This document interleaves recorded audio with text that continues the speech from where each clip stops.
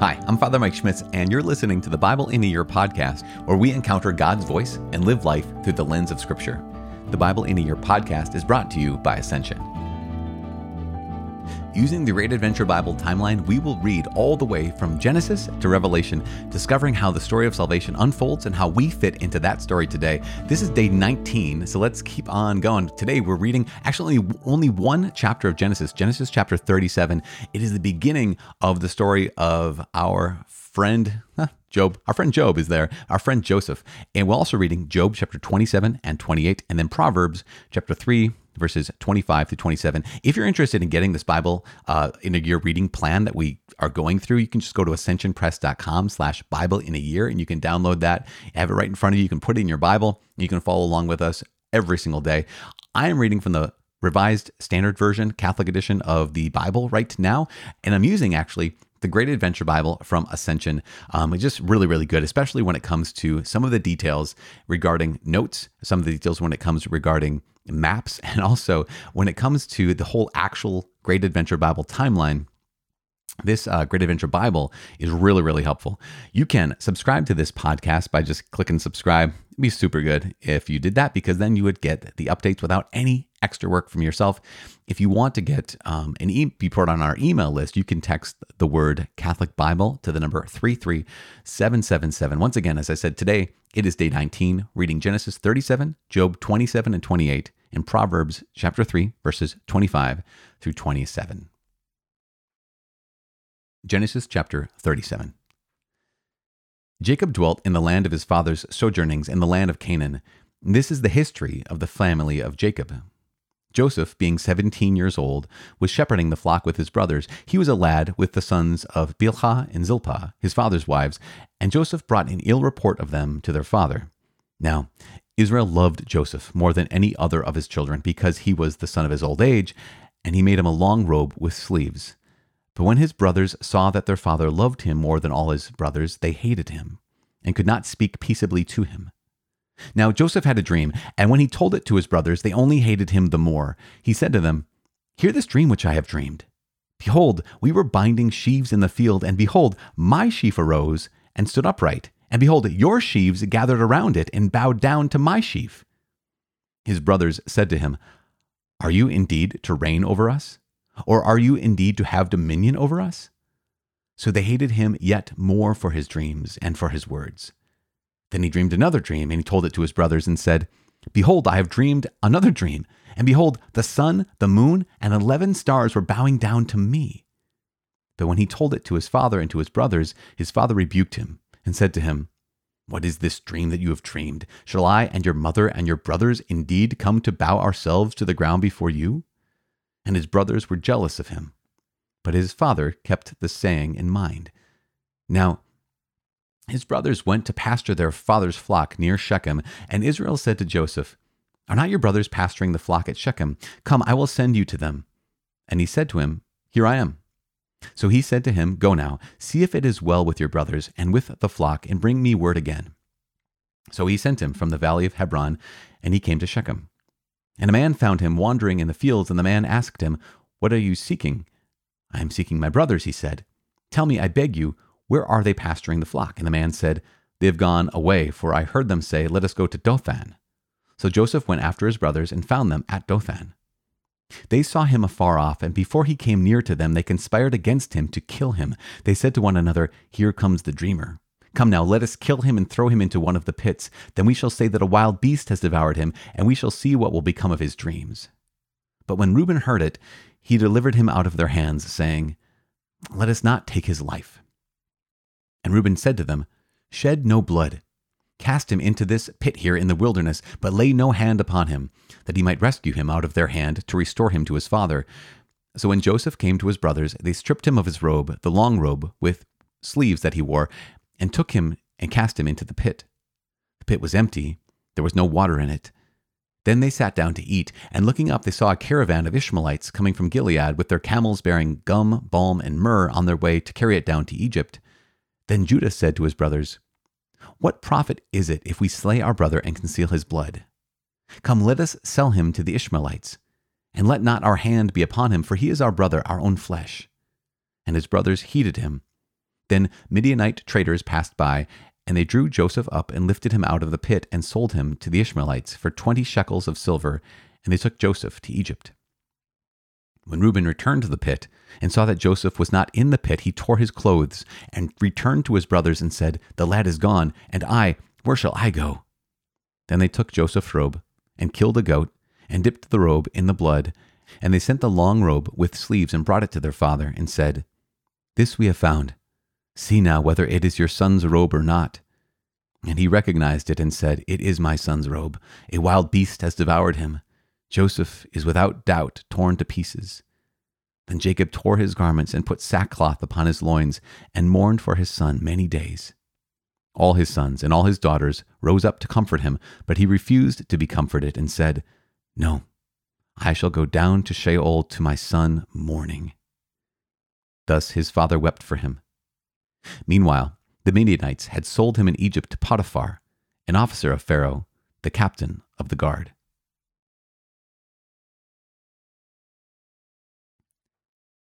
Job chapter 27 and 28. Job maintains his integrity. And Job again took up his discourse and said, "As God lives, who has taken away my right, and the Almighty, who has made my soul bitter, as long as my breath is in me and the Spirit of God is in my nostrils, my lips will not speak falsehood, and my tongue will not utter deceit. Far be it from me to say that you are right. Till I die, I will not put away my integrity from me. I hold fast my righteousness and will not let it go. My heart does not reproach me for any of my days. Let my enemy be as the wicked, and let him that rises up against me be as the unrighteous. For what is the hope of the godless when God cuts him off, when God takes away his life? Will God hear his cry when trouble comes upon him? Will he take delight in the Almighty? Will he call upon God at all times? I will teach you concerning the hand of God. What is with the Almighty I will not conceal. Behold, all of you have seen it yourselves. Why then have you become altogether vain? This is the portion of a wicked man with God, and the heritage which oppressors receive from the Almighty. If his children are multiplied, it is for the sword, and his offspring have not enough to eat. Those who survive him the pestilence buries, and their widows make no lamentation. Though he heaps up silver like dust and pile up clothing like clay, he may pile it up, but the just will wear it, and the innocent shall divide the silver. The house which he builds is like a spider's web, like a booth which a watchman makes. He goes to bed rich, but will do so no more when he opens his eyes and his wealth is gone. Terrors overtake him like a flood. In the night a whirlwind carries him off. The east wind lifts him up and he is gone. It sweeps him out of his place. It hurls at him without pity. He flees from its power in headlong flight. It claps its hands at him and hisses at him from its place. Surely there is a mine for silver and a place for gold which they refine. Iron is taken out of the earth and copper is melted from the ore. Men put an end to darkness and search out to the farthest bound the ore in gloom and deep darkness. They open shafts in a valley away from where men live. They are forgotten by travelers. They hang afar from men. They swing back and forth. As for the earth, out of it comes bread. But underneath, it is turned up as by fire. Its stones are the place of sapphires, and it has dust of gold. That path no bird of prey knows, and the falcon's eye has not seen it. The proud beasts have not trodden it. The lion has not passed over it. Man puts his hand to the flinty rock and overturns mountains by their roots. He cuts out channels in the rocks, and his eye sees every precious thing. He binds up the streams so that they do not trickle, and the thing that is hidden he brings forth to light. But where shall wisdom be found? And where is the place of understanding? Man does not know the way to it, and it is not found in the land of the living. The deep says, "It is not in me," and the sea says, "It is not with me." It cannot be gotten for gold, and silver cannot be weighed as its price. It cannot be valued in the gold of Ophir, in precious onyx or sapphire. Gold and glass cannot equal it, nor can it be exchanged for jewels of fine gold. No mention shall be made of coral or of crystal. The price of wisdom is above pearls. The topaz of Ethiopia cannot compare with it, nor can it be valued in pure gold. From where does wisdom come? And where is the place of understanding? It is hidden from the eyes of all living and concealed from the birds of the air. Abaddon and Death say, we have heard rumor of it with our ears. God understands the way to it, and he knows its place. For he looks to the end of the earth and sees everything under the heavens. When he gave to the wind its weight and meted out the waters by measure, when he made a decree for the rain and a way for the lightning of the thunder, then he saw it and declared it. He established it and searched it out. And he said to man, behold, the fear of the Lord, that is wisdom. And to depart from evil is understanding. Proverbs chapter 3, verses 25 to 27. Do not be afraid of sudden panic, or of the ruin of the wicked when it comes. For the Lord will be your confidence, and will keep your foot from being caught. Do not withhold good from those to whom it is due, when it is in your power to do it. God, you are good, and we give you praise. Thank you so much for your word. We ask that you please send your Holy Spirit to enliven our minds, to enliven our hearts as we belong to you more and more this day and every day. In Jesus' name we pray, in the name of the Father, and of the Son, and of the Holy Spirit. Amen. So, you guys, here we are. Only one chapter from Genesis, but today we get introduced kind of for the first time, basically. We heard his name once or twice before this, but for the first time we hear the story of Joseph. And he is beloved by Israel because he is the son of Rachel. And Joseph is not only that little brother, apparently, who is not necessarily entirely well liked by his brothers. Actually, I'm laughing about it, but at the same time, we realize this is the brokenness that happens. Gosh, is that like the key word? I've brought it up every day in our journey of these last 19 days in the scripture, is the word brokenness. But here's what we have. We have Joseph being 17 years old. So his older brothers are quite older, quite a bit older. They can be. And what happens is, because Israel loves their little brother more than them, here is jealousy. Here is envy. And this is kind of the key, isn't it? When there is something unjust, at first we're maybe righteous in noting that this is wrong. This isn't how it should be. But then something can happen and something can twist inside of us where we're not merely fighting for justice anymore, but now we're fighting for, fighting out of a place of resentment, fighting out of a place of jealousy or envy. And that's what we see happen. You go from a place where, like, okay, here's our little brother who, I mean, gosh, at this point, he's the youngest son. At this point, he's the 11th. So Benjamin hasn't been born yet, as far as we know.